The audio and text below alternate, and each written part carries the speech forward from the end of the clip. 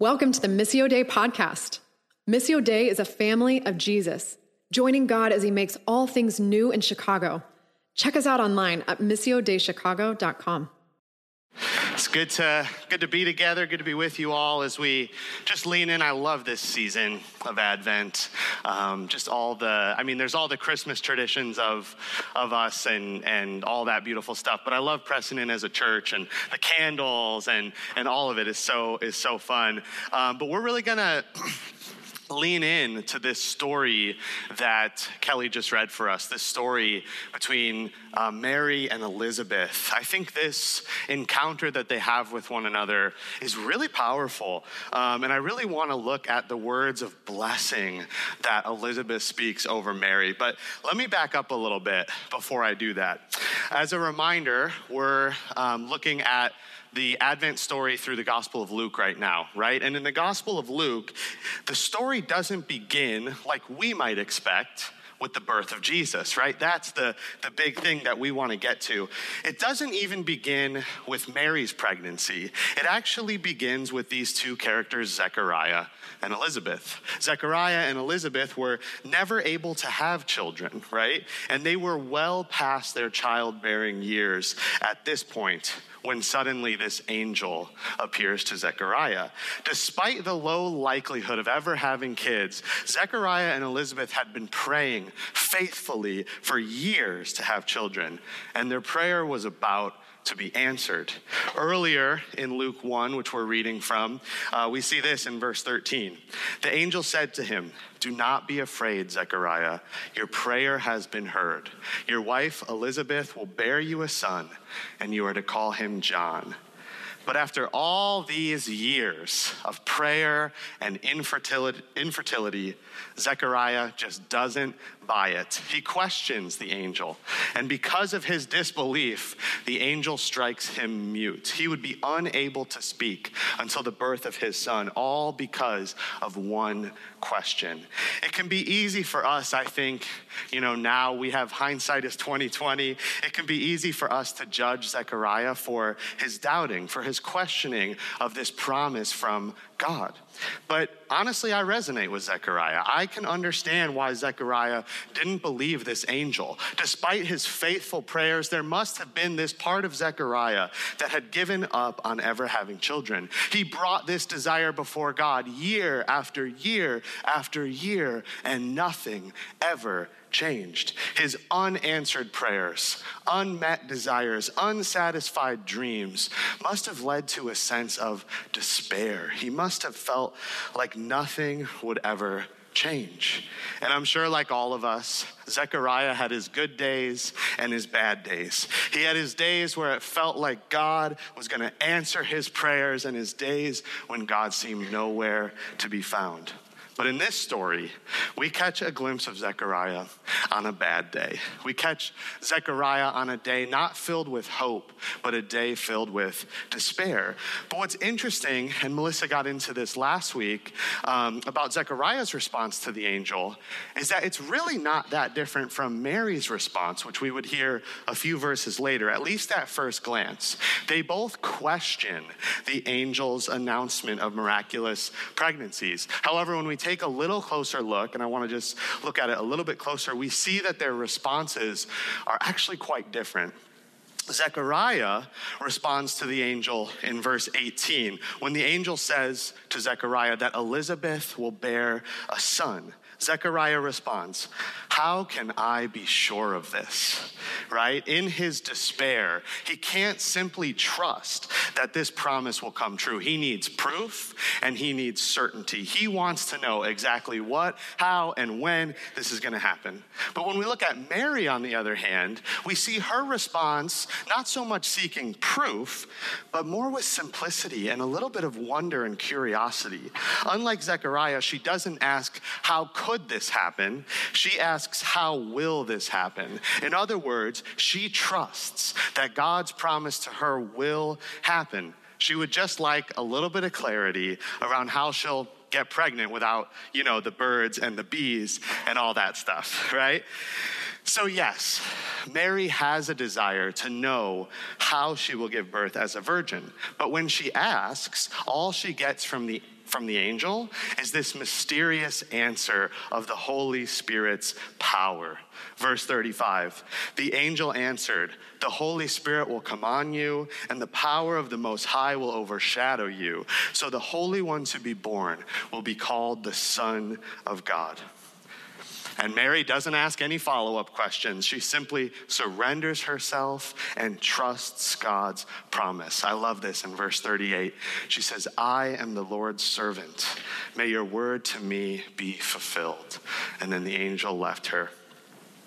In these angelic encounters between Zechariah and Mary, we see two opposite responses to God's promise. While Zechariah responds with disbelief and despair, Mary responds with belief and hope. And the outcome of disbelief and despair for Zechariah is 9 months with no speaking, a pregnancy of his own to wrestle with. But for Mary, the outcome of her belief is hope and blessing, right?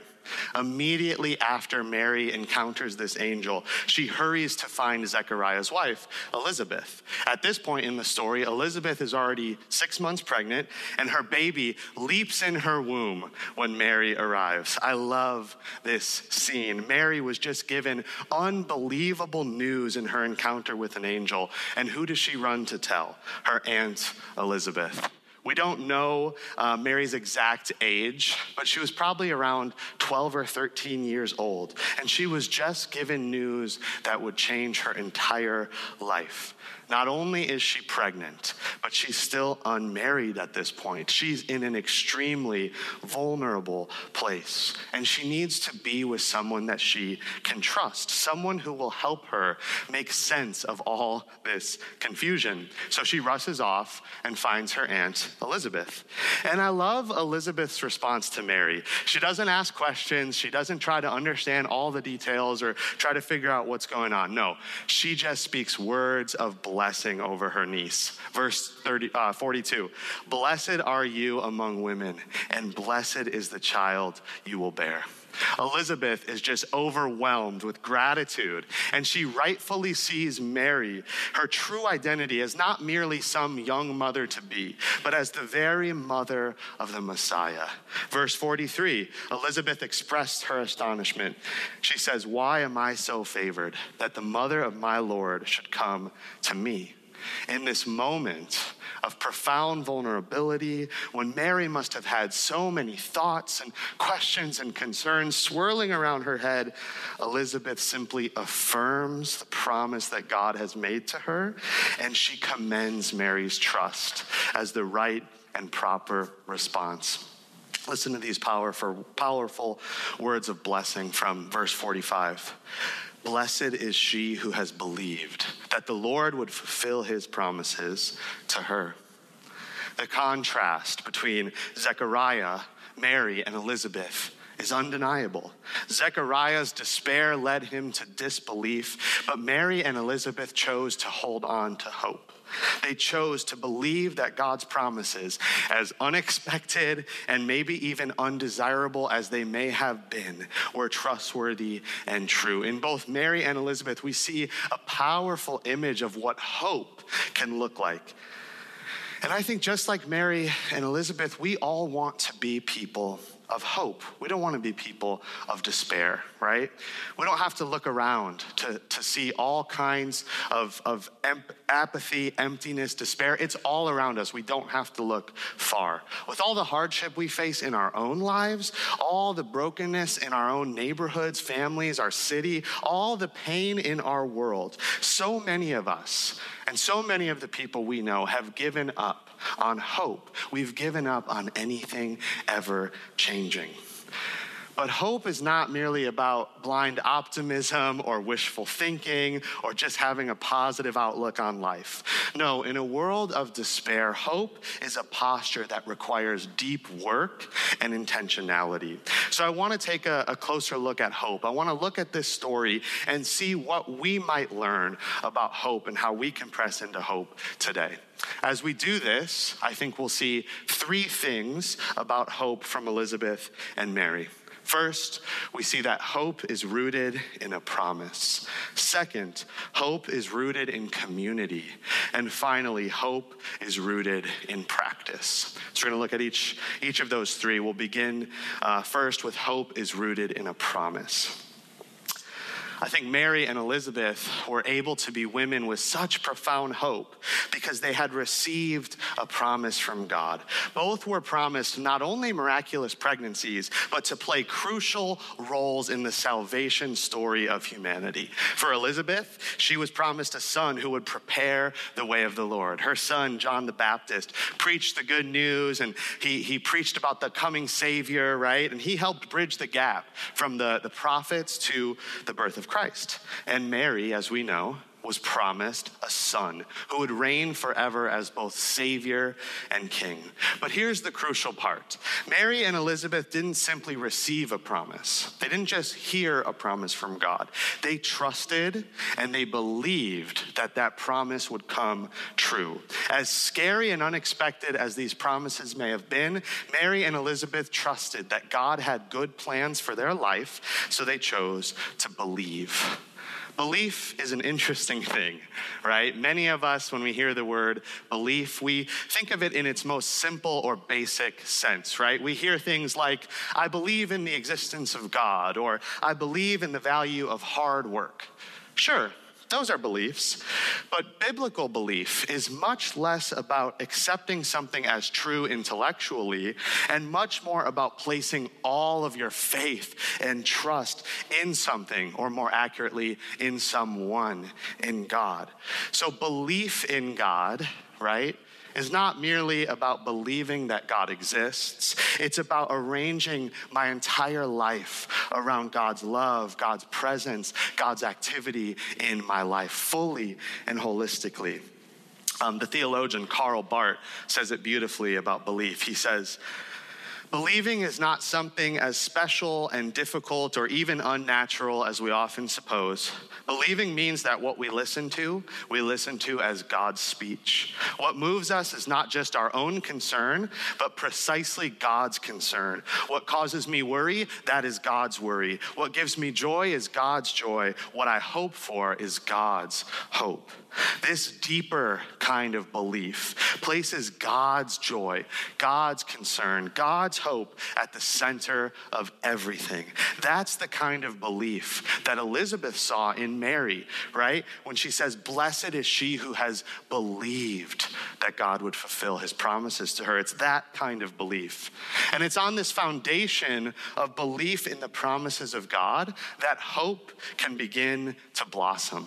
In other words, their hope wasn't rooted in their own sort of preferences or wishes for their life. It wasn't rooted in trying to control the future or just actualize their own desires. Nothing wrong with desire. We all have them. But the problem comes when we place our hope in our desires alone.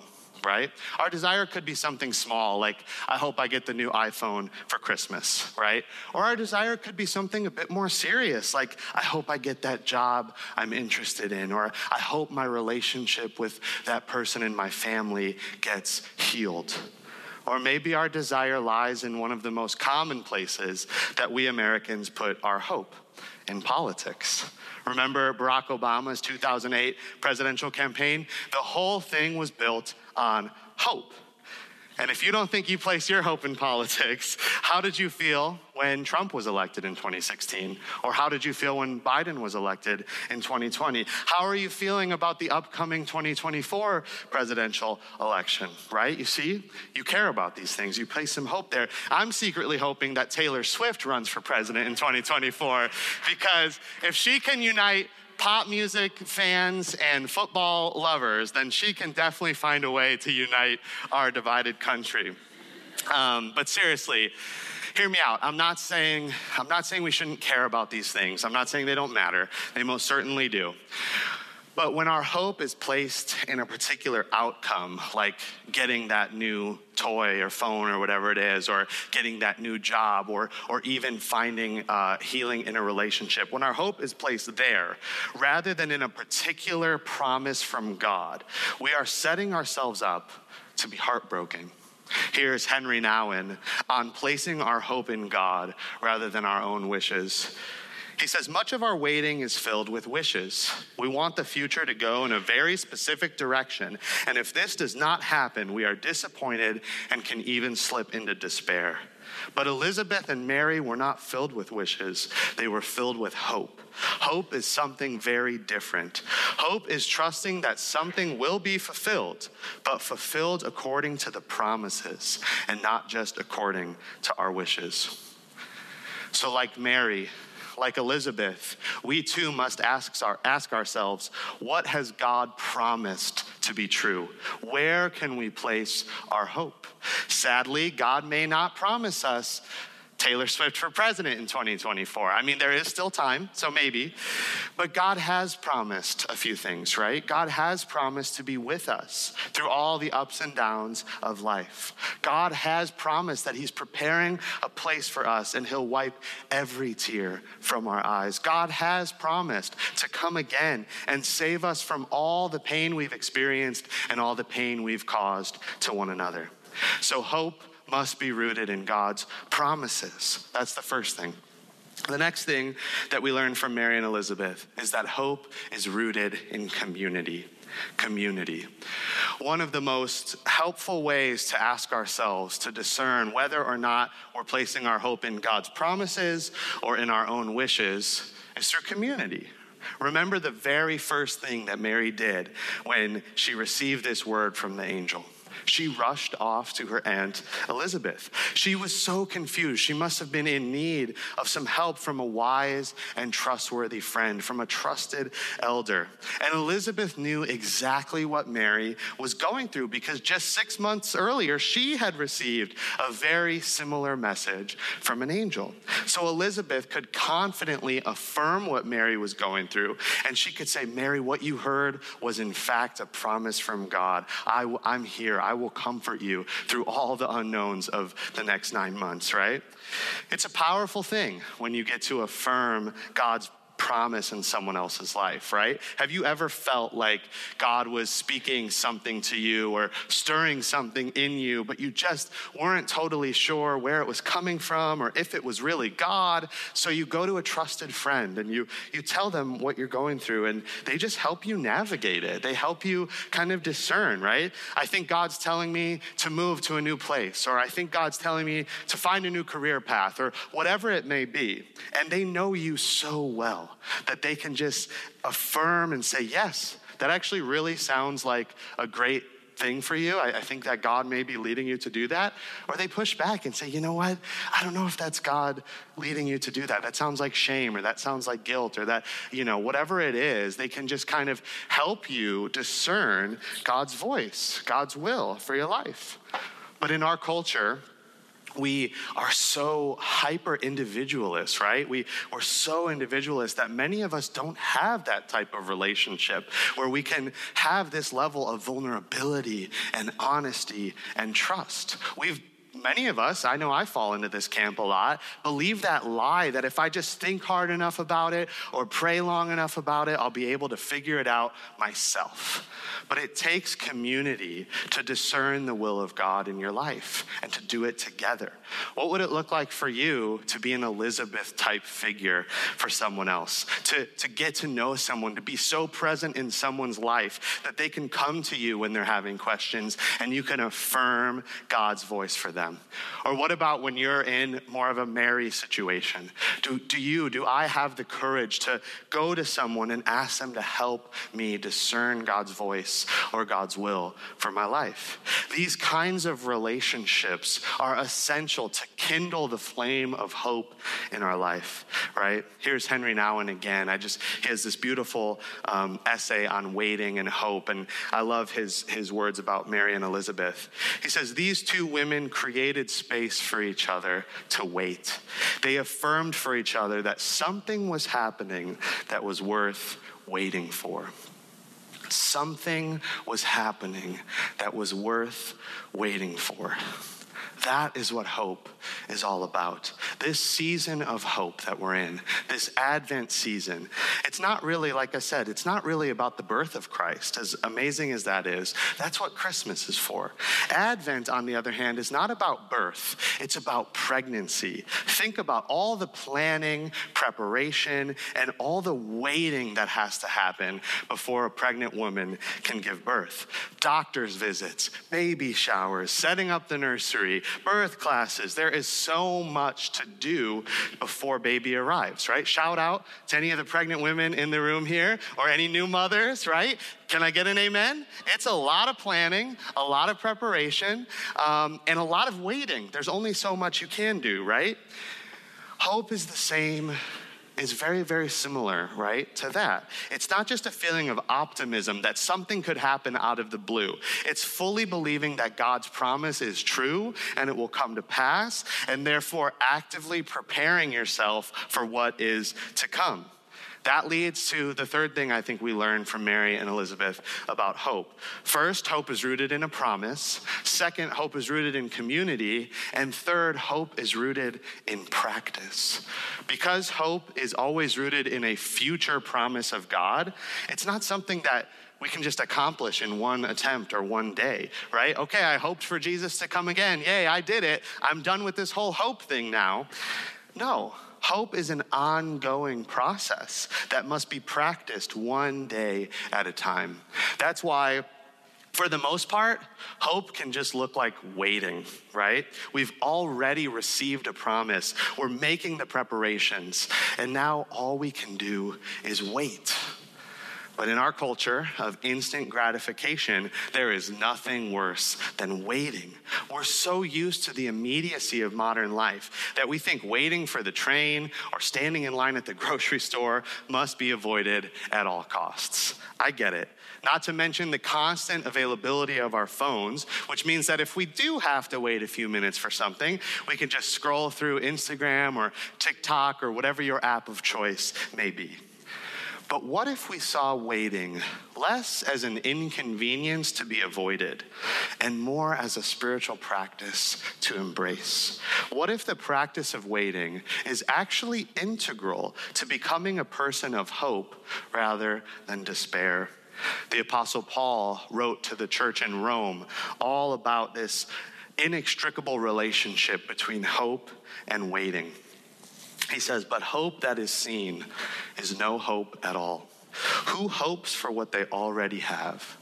But if we hope for what we do not yet have, we wait for it patiently. It may seem like waiting is this completely passive, useless thing that's determined by circumstances that are outside of our own control.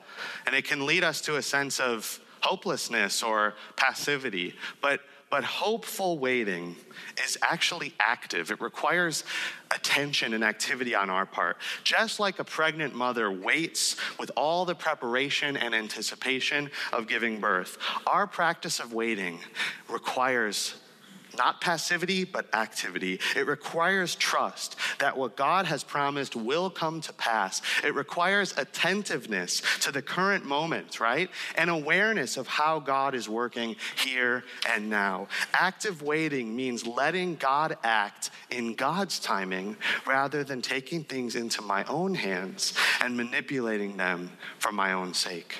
In other words, active waiting requires a painful amount of patience. I say a painful amount of patience because when we really deeply care about something, when we really deeply desire something to come to pass, it is so difficult to be patient. True patience is not the same thing as passivity. In that same article from Henry Nouwen, he has this line about the difference between impatient people and patient people, and it just really struck me when I read it. He says, impatient people are always expecting the real thing to happen somewhere else, and therefore they want to go elsewhere.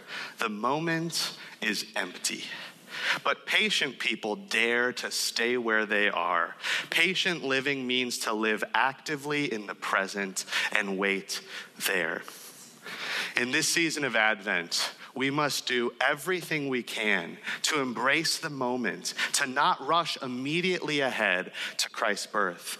All of our surroundings are telling us to hurry up, buy more, do more, put another event on your calendar, right? But what if God's inviting us to slow down, to prepare ourselves, to prepare our hearts? I love that line from Joy to the World. Let every heart prepare him room, right? It's like we too need to make room for Mary and Jesus to be born and to come to us again, right? What would it look like for us this year to join Mary and Elizabeth and even Zechariah, who did come around, right? As they cling to the promises of God, as they wait patiently with hope for what is to come. As we wait, may our hope not be rooted in our own wishes, but in God's promises. May our hope be rooted not in our own individual selves, but with community. And may our hope not be rooted in passivity, but in practice. And our unanswered hopes and dreams, they may still be there. And they can so easily lead us to a sense of despair, right? But let's look to Mary, let's look to Elizabeth, and let's pray. Let's ask God to make us people who can receive the same blessing that Mary received from Elizabeth, that one day these words may too be spoken over us. Blessed is he, blessed is she, blessed are they who have believed that the promises of God would be fulfilled to them. May that be so for us this Advent. May we have that same hope that Mary and Elizabeth had. Let's pray. God, each of us are clinging to your promises in different ways this season. Some of us are unsure exactly what you may be inviting us into. Some of us unsure exactly what the promise is.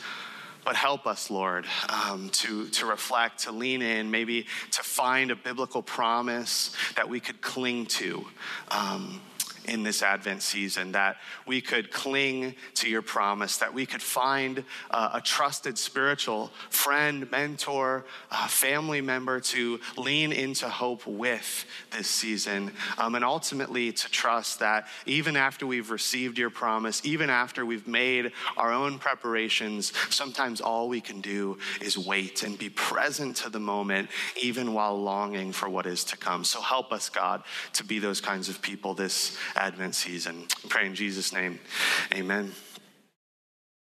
Thanks for tuning in. We love to keep the conversation going. Find a weekly gathering or gospel community in a neighborhood near you.